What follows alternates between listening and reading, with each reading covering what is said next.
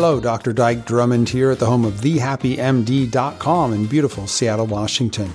Welcome to the latest episode of the Physicians on Purpose podcast. Tools so you can recognize and prevent your own burnout. Stories of burnout put to its highest and best use, and wellness leadership strategies.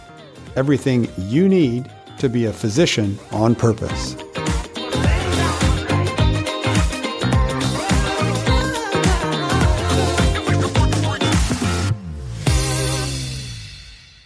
Hey, this is Dyke Drummond again in the latest edition of the Physicians on Purpose podcast. Today, our special guest is Dr. Maisha Claiborne, MD. Maisha and I go way back. Maisha is one of my original coaching clients when I launched the Happy MD, and she is such a magnificent example of, how should we put this, vocational flexibility. She's a doctor. And she's an entrepreneur. She's a certified executive coach, a member of the coaching team here at the Happy MD, a master NLP practitioner, a trainer, a consultant. She hosts the podcasts Remap Your Mind podcast. She also hosts the podcast Next Level Physicians, Thriving Outside the Box. I have been a guest on that podcast. And there are so many things for Maisha and I to talk about. And what I want to focus on today is vocational flexibility, meaning if you're looking at your practice, your job, your current vocational situation, your current career, and you are not satisfied with that, you're not satisfied that you're making the difference that you want to make, you're not satisfied that your quality of life at work is adequate, you're overstressed, maybe burned out, maybe that little voice is saying, I'm not sure how much longer I can keep going like that. Maisha and I would like to talk about what you might do in order to make a change for you and your family and your spirit. Does that make sense? So, Maisha, you're a family doc, and you went through all the educational process that we all went through. And tell us a little bit about how you made your initial decision about how you wanted to practice, because I don't think you ever came out of the box in a traditional fashion, right? I was never in the box. I always was the salmon swimming upstream. You know, when I was I'll take it back a little bit further. When I was in college, my senior year in college, applying to medical school, actually having been accepted to medical school, someone gave me a book called Between Heaven and Earth. And this was about traditional Chinese medicine and a different way of practice. And that was the first time that my mind got opened up to there would be something different. There would be some kind of different path for me because that part made sense. But I knew I needed to go to medical school. And I don't know how I knew this, but it was like I needed to go to medical school because there was something in it for me as a physician to do something different. So I'll start with that because I think a lot of times we have these visions and these dreams and then they get beat out of us. When in medical school, they get beat out of us. In residency programs, they get beat out of us in our career once we rack up $100,000, $200,000, $300,000 worth of debt and we have a family and now we're kind of stuck. So that was sort of the vision from the get is that, there's something that's going to be different, but I need to go to medical school. And so that, I think the people who know me from medical school, the people who know me from residency always knew that I was going to be going in the direction outside the box. Yes. And that also brings up another way of looking at this. When you go to medical school, you don't realize you're in a fishbowl. You're learning one way of looking at human physical health. You're learning one Western allopathic way of viewing disease and recovery. And it's like talking to a fish about water. The fish says, what's this water you keep talking about? Because it's invisible to them. It sounds like you went in knowing that you were going on a search for a specific way of looking at humans and disease and life and knew that this was just one way from the get-go. From the get-go. But even so, once you're in the vortex, it's easy to get sucked in, all right? So yeah, I had this vision. I still didn't know how it was going to be manifested, how it was going to be implemented, right? And it was as I was in residency, I would say, was when I really felt like I was getting sucked into this vortex of what I'm supposed to be doing. Right. Who I'm supposed to be, how I'm supposed to act. And it really took the life out of me, almost literally, right? Because there was the time in residency that I woke up that I said to myself, yeah, I'm not going to wake up tomorrow. Like, I don't want to be here anymore, and I had that bottle of pills and I almost threw it back. And, lucky for me, I had enough of a pause. Lucky or not, lucky or blessed, right? I had enough of a pause to pick up the phone, like maybe 5 times too, because people didn't answer the phone. Oh, I hate it when that happens. Right. But I made it through the night. And I know, and many of our colleagues who didn't make it through the night, right? And that was my wake up call. Like, okay, let's not get sucked into the vortex. Like, what is it? And I know that a lot of us, our colleagues go way beyond residency in that sort of cycle of, is this it? Is there all? Is that all? So yeah, I did. I came out of the box different. I came out of the residency box different from the start. That completely framed my career. And then when you were board certified and when you walked out of the education, the doors were flung open and you were free. What was the structure of your first practice, your first way of exercising your Western allopathic self? Oh my gosh. The first way was to team up with a chiropractor to convince a chiropractor to hire me in his office as I started my own practice. Nice. Right. And 3 months in, that sort of fell apart. And then the next iteration, and there's a theme in here, right? There's a theme that I often talk to my clients and the people that I teach in terms of the NLP. And then I started seeing patients like in their homes, right? I was like hanging on to it, right? It's like, oh, I'm going to do this. And that failed as well. And so then I started doing locum tenens. And I saw it as a way for me we talk about it as a bridge, but it's a way for me to learn different practice styles, learn different systems to really know where I wanted to be. I think ultimately I knew I wanted to have my own, but I didn't know a damn thing about running a business.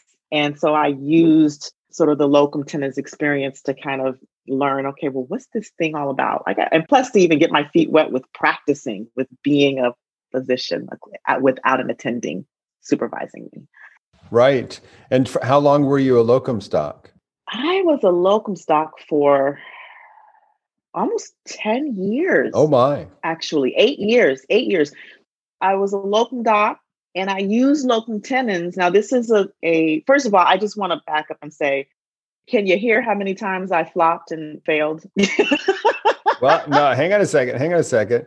I'm not sure it was a failure because you were never in the gutter or anything like that, right? Right. But it was one of those things where you were looking, right? And it wasn't quite right. I like to call it out as a fail because I started something that didn't work, right? I started this thing and it didn't work. And for most people, doctors particularly, who are not used to things not working the way they set it up and think it should, it becomes a failure. Right. And we make failure mean things that it doesn't mean. It's like, oh, well, I failed at this. Well, I failed biology 101 in college, but I graduated number 1 out of my medical school class. So, we make failure mean this thing that it doesn't mean. It just means that we didn't achieve a particular outcome that we set out to achieve. And then we use the learnings from that in order to, what does the GPS do? Recalculate. Yep. That's what she says all the time to me. Well, recalculating. Yeah. I want the English voice, please. English female, please. So the other thing I'll say is that just to reinterpret that, anytime you do something that you've never done and you don't get the result you thought you would get, that's not a failure. That's a learning experience, because what you're actually doing is the scientific method. You have a hypothesis, and what you want clarity. You don't want wishy-washy. Did it work or not? I'm not quite sure. The gray area. What you want is that worked, that didn't work, but it's still a hypothesis. It's still just a guess. It doesn't mean that's like somebody says, I don't want to practice medicine anymore. And I say, well, what do you want to do? And they say something crazy like, I want to own a pizza joint. And I said, have you ever made a pizza for 20 people? No. Well, then let's get you to go shadow a pizza joint owner to see whether your hypothesis is correct, because you may have a great time that day or you may just hate it, but you have to do the experiment. Right. And so you asked the question of how long did I do or my locums experience. And right after the initial experience of trying to have my own practice did not work out, I took on locums. I did locums at a Fort McPherson military base and then I went to New Zealand for 6 months, which was amazing. I got to experience an entirely other system. And I highly recommend if you don't have a lot of attachments, or even if you do and the fluid, I mean, I know now we're in COVID, so it's a different animal, but travel doc, I did that. So I did that for 6 months and I came back and then I worked for a big health system. So I worked for a big health system. I did work inside of small private practices. So I really got to see the gambit of how things worked on the back end and different arenas and different systems. Business models. Yep, absolutely. And so then I started my private practice in 2007. But I continued to do locums throughout that. So part-time in my practice and part-time in locums for 5 years until I was able to go full-time in my practice. And that is what I typically would recommend if you're bridging, like you ease into something. It might be easier if you're already in a practice or in a job to ease into building something rather than to throw your whole income away and try to jump into or acquire a ton of debt to start something that has a bit of uncertainty depending on what you're doing next. Right. So you can use locums like a hummingbird samples different flowers, right? You can try different business models, different revenue models, different sizes, different locations. And again, this is just for probably a single person, right? But it also allows you to take always, whatever you're doing is always your fastest path to cash, meaning you're going to earn the most money practicing medicine. These people will give you assignments and you can pick and choose and try things out before you decide to settle down. If you put all your eggs in one basket and commit to a particular practice style without ever having experienced it, again, you're in an N of one experiment and there's a lot at stake. So locum can be a really good thing. Some people end up doing locums for their whole career. And that's fine, but most people use it as a bridge and a smorgasbord sampling technique. Yeah. I do have a couple of colleagues who are locums, like career physicians, and love it. Right.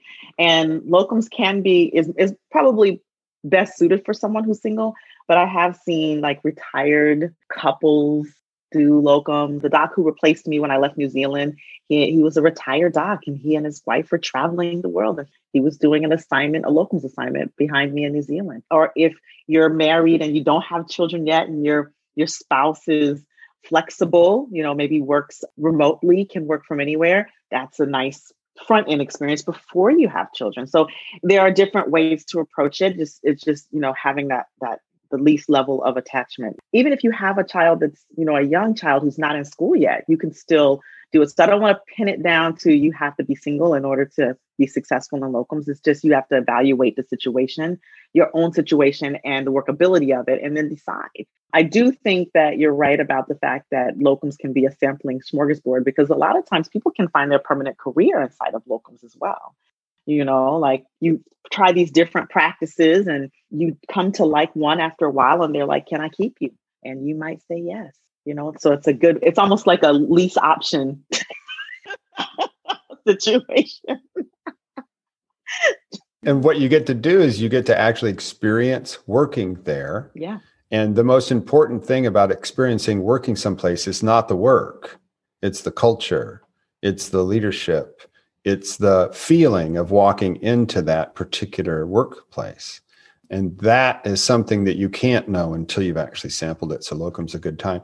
And then I'll also say that some people find extended part-time situations too. So for instance, I had a client one time who lived on Martha's Vineyard. He's an orthopedic surgeon, had a house on Martha's Vineyard, but his career was every other month he would live in Wisconsin and be a small town on 24/7 on call for 30 days orthopedic surgeon, made a huge amount of money. had a house in Wisconsin, and he and his wife would shuffle back and forth every month from Martha's Vineyard to Wisconsin. So there's all sorts of funky things you can work out that you may not have heard about until somebody proposes it to you. And I think the point in all of this is that, well, one of the points is that we are fed that there's only one way. There's only one right way. And by the way, because I do work in anti-racism, and only one right way is a whole symptom of white supremacy culture, right? Drop that in there every now and then, maybe. But it's a thing to look out for, because there's this paternalistic, our industry is a very paternalistic industry, and there is not only one right way in medicine. There are many ways, and we just haven't been taught it. And what I like about some of the early career docs that I deal with is that they're starting to see and know early on that there are multiple ways to enter and be in this industry. And I think it's important that when you know that you can see those, you can look at those options and have more expanded choice right from the beginning, which is part of what we do in NLP, is expand choice from an unconscious level, expand the capacity for choice and flexibility. So speaking of flexibility, can we put this on fast forward? So Maisha graduates. She learns something about trying to make a practice with a chiropractor. She goes on an extended tour of 5 or 6 different places, including New Zealand, as locum tenens, settles down, starts her own private practice. And can you just fast forward us through to where you are now? Because hang on a second, she just talked about NLP and anti-racism training and all that kind of stuff. How did we get there? I know, right? They're like, what? I just dropped a bomb on y'all. I'm sorry. Let me back it up a bit. So I'll fast forward you through. So I started my practice. I practiced for 10 years. I practiced in integrative medicine. I loved it. I didn't leave my practice because I was burned out. I started to, about 5 years in, realize that there was a bigger difference that I can make. And by the way, that's how Dyke and I met. Because I started to realize that there was a bigger difference I could make. And I remember my burnout experience. And I thought, well, what if I helped doctors? Like I could help thousands of patients if I helped doctors. And then I called Dyke and said, teach me what you're doing. And he's like, whoa. First, get your foundation in order. And I did. And fast forward, I went in and started coaching mom docs. So some people who are listening may actually recognize me as the Stress-Free Mom MD, because that's where I started. And after about a year or so of that, docs began asking me to help them make their transitions in career and began to learn entrepreneurship. So that's how I morphed into career transition and teaching business entrepreneurship sales. But about 5 years into my practice, about 6 years into my practice, I learned this thing called hypnosis and neurolinguistic programming. For those of you who do not know what that is. Yes, please. Most of you probably, right. Most of you probably have heard of hypnosis, but neurolinguistic programming is a cousin to hypnosis. And it's a way of accessing, speaking with, communicating with the unconscious mind, through language, to be at the source of your thoughts, your feelings, your behaviors, your habits, so that you can produce the best results in your life. So let me just give you a visual really quickly. If you think about an iceberg, like the one the Titanic ran into, there is the part of the iceberg that sits on top of the water that we can see. That is that is our conscious mind. Those are the trying to figure it out, the trying to remember, all the things that we know that we are doing, right? Then if you were to look in the water from the top, you could probably see a little bit of the iceberg underneath, right? This little sliver, and that is the subconscious. That's where we begin to get into our emotions and some of our belief systems and deeper thought processes beyond the surface. But there is an entire part of the iceberg that lies in that deep, dark depths, recesses of the ocean. That's the part that the Titanic actually hit that it did not see. And that is the unconscious mind. And that is where your deeper values, that's where the trauma is, that's where the unconscious limiting beliefs, the deeper fears and sadness, and all of those things that you have, they're blind spots, or your blind spots that you don't know. That's where they are. So what NLP does is it gives you access to that. It starts to pull with stuff that's unconscious to conscious so that you can deal with it powerfully and remove those things. And then that helps you to be more free and more powerful in your expression in all areas of your life. Was that a good enough summary? Yeah. Well, and NLP also has to do with neuroplasticity. It has to do with choosing and changing your reality through language. Through language, specifically through language. We don't realize how powerful our language is, right? And so there's this, the NLP encompasses a set of linguistic or language tools and techniques, as well as patterns that you learn that allow you to be able to not only access your own, but speak and listen in a way to people that allows you to even go beyond their conscious mind and speak directly with their unconscious mind. And so one of the things Maisha does now, again, to make a larger difference, is combine her knowledge and ability to teach neurolinguistic programming with the function of building a more anti-racist organization, because you're working with organizations, right?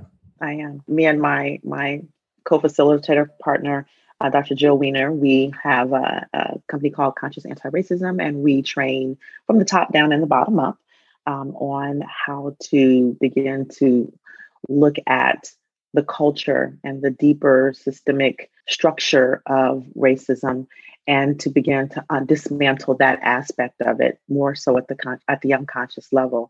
So that's one of the ways that I use my NLP teaching. I also train people directly who want to learn NLP, who want to learn hypnosis. I have a lot of doctors who have wanted to learn these things, and a lot of my classes are filled with medical professionals. So I do train in that discipline as well. Well, and one of the things that I got certified in as soon as I stopped practicing medicine back in 2000 is a technique called interactive guided imagery, which is a cousin to hypnosis, where you help the person have a conversation with the parts of their personality. And if you dive into the literature around suggestion, not hypnosis, but simple suggestion in medicine, it is such a powerful tool. I recall a study where they had two groups of patients that were going through spinal surgery.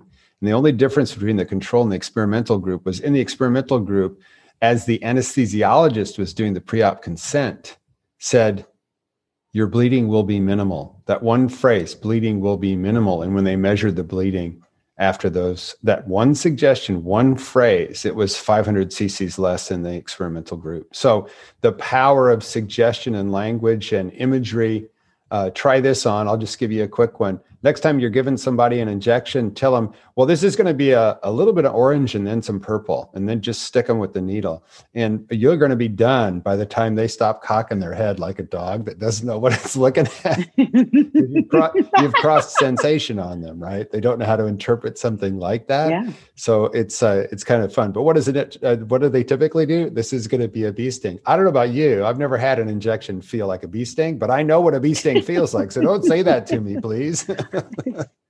Right. A bee sting is not. That's a bad shot, man. You're wiggling that needle right. all over the place, right? So what we can say, Maisha and I can say, is if you've always practiced a standard Western allopathic practice of medicine, there are other realms around and other ways to interact with your patients. And if you're drawn to doing something different and something that maybe resonates with what we've said today, exploring that can potentially add depth to your practice. Got to have a little bit of bandwidth to take it on, but it can add depth and purpose and meaning to, and add to the quality of life that you are experiencing at work.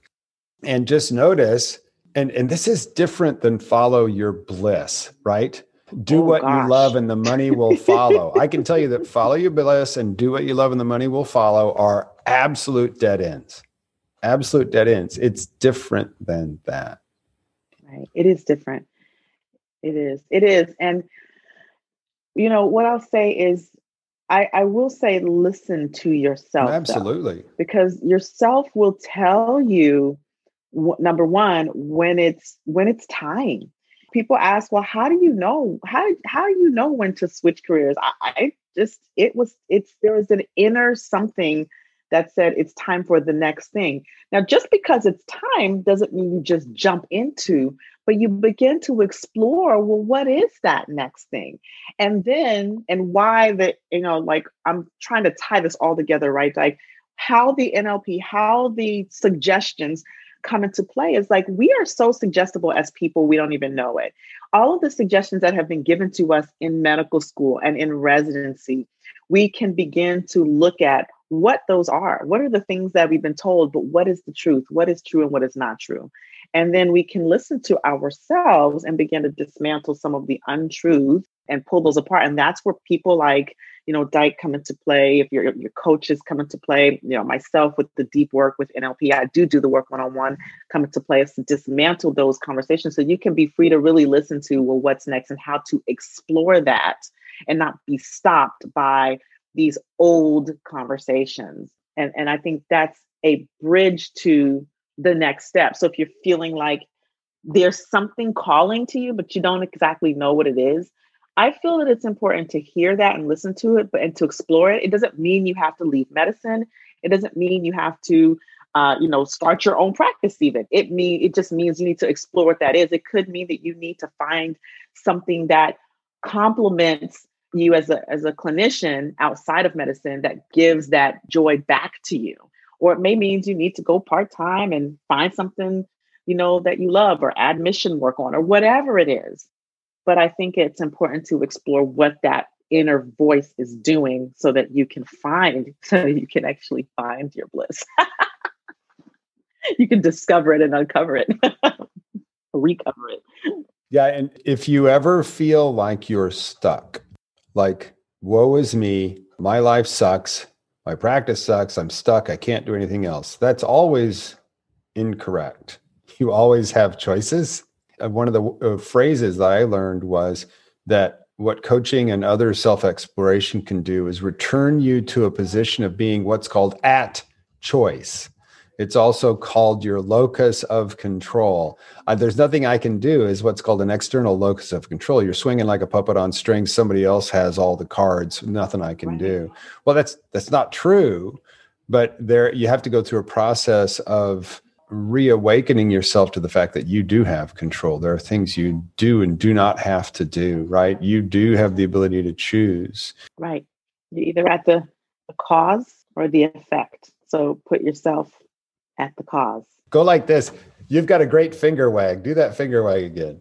Put yourself at the cause. There we go. There we go. There we go. Excellent.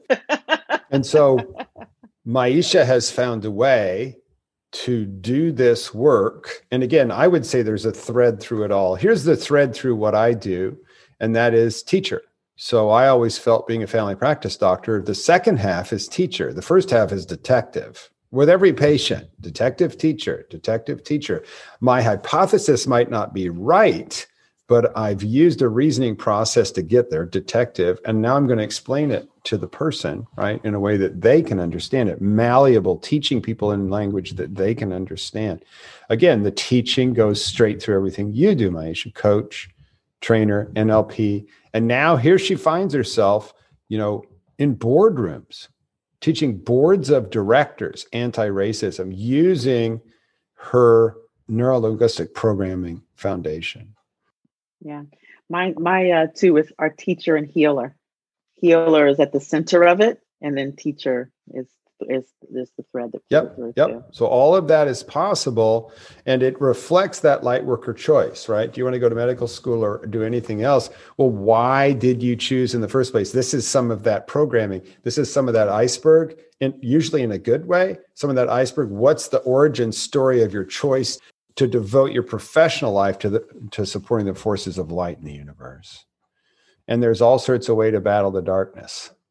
That's right. And there's one thing I want to say about what is the origin of the choice, because I have talked to many people where the origin of the choice was based in cultural phenomenon. You're from a culture where you're either an engineer or a doctor or a lawyer or something of that nature. So if you do go back and you find that the origin of the choice the origin of the choice was based in external opinion or external pressure, then you need to find either where you loved it, where you began to love it, or if you never loved it, then you need to give yourself permission to do something different. And then there's a way to do that. There is a way to do that. Because I know that there are many people who didn't go into medicine because they wanted to. It's because they were expected to. And sometimes that's conscious and sometimes it's not. My example, my mom, my mother's mom, both wanted to be doctors, went off to college, came home teachers. So I was the firstborn male grandchild. It was almost inevitable, but nobody ever said it out loud. But I noticed that my burnout came as a brick wall at a point in time when the only real change that had happened in my life, and I loved being a doctor. I really did. I still do. All my patients are doctors, right?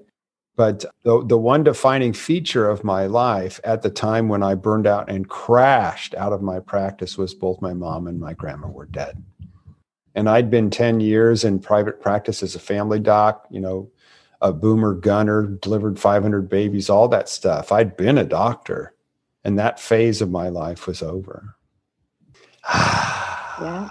This feels like a pause point, Maisha. Now, we definitely are going to talk more in the future on future podcasts, because I would definitely like to have you come back and talk on a whole bunch of different things. But one of them's definitely racism and bias in the healthcare delivery system, the medical education system, in your own personal life, and what it means to be anti-racist. Let's talk about that for sure.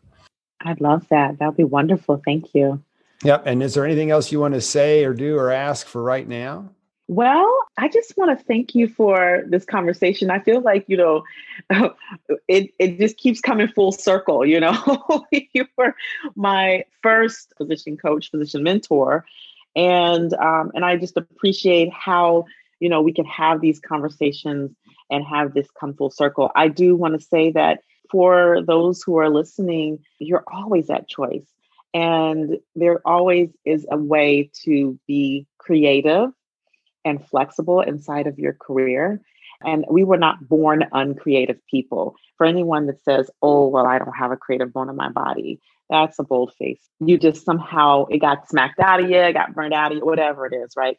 It's just really about connecting with the people who can support you in reclaiming that and opening up those channels again. And that's what this is all about. That's what what light healing work is all about. That's what my light healing work. And that's just what this is all about is finding that, reconnecting with oneself. Right on. Well, this is Dyke Drummond at the home of thehappymd.com in beautiful Seattle, Washington, with our latest edition of the Physicians on Purpose podcast. Maisha, what's a web address you want people to contact you at if they want to learn about NLP and all that kind of stuff? Yeah. So if you want to learn a little bit more about NLP and the trainings that are coming up, we do have a couple of trainings coming up in the summer and the fall. It's remapmymind.com. Remapmymind.com. In general, if you want to hear just about, the things that I speak about in the realm of anti-racism, you can actually just go to my page, which is drmaisha.com. Right on. Thanks a lot, Maisha. Pleasure having you. Everybody stay safe. Cross your fingers. No fourth wave of COVID. Oh my God. Yes. Right on.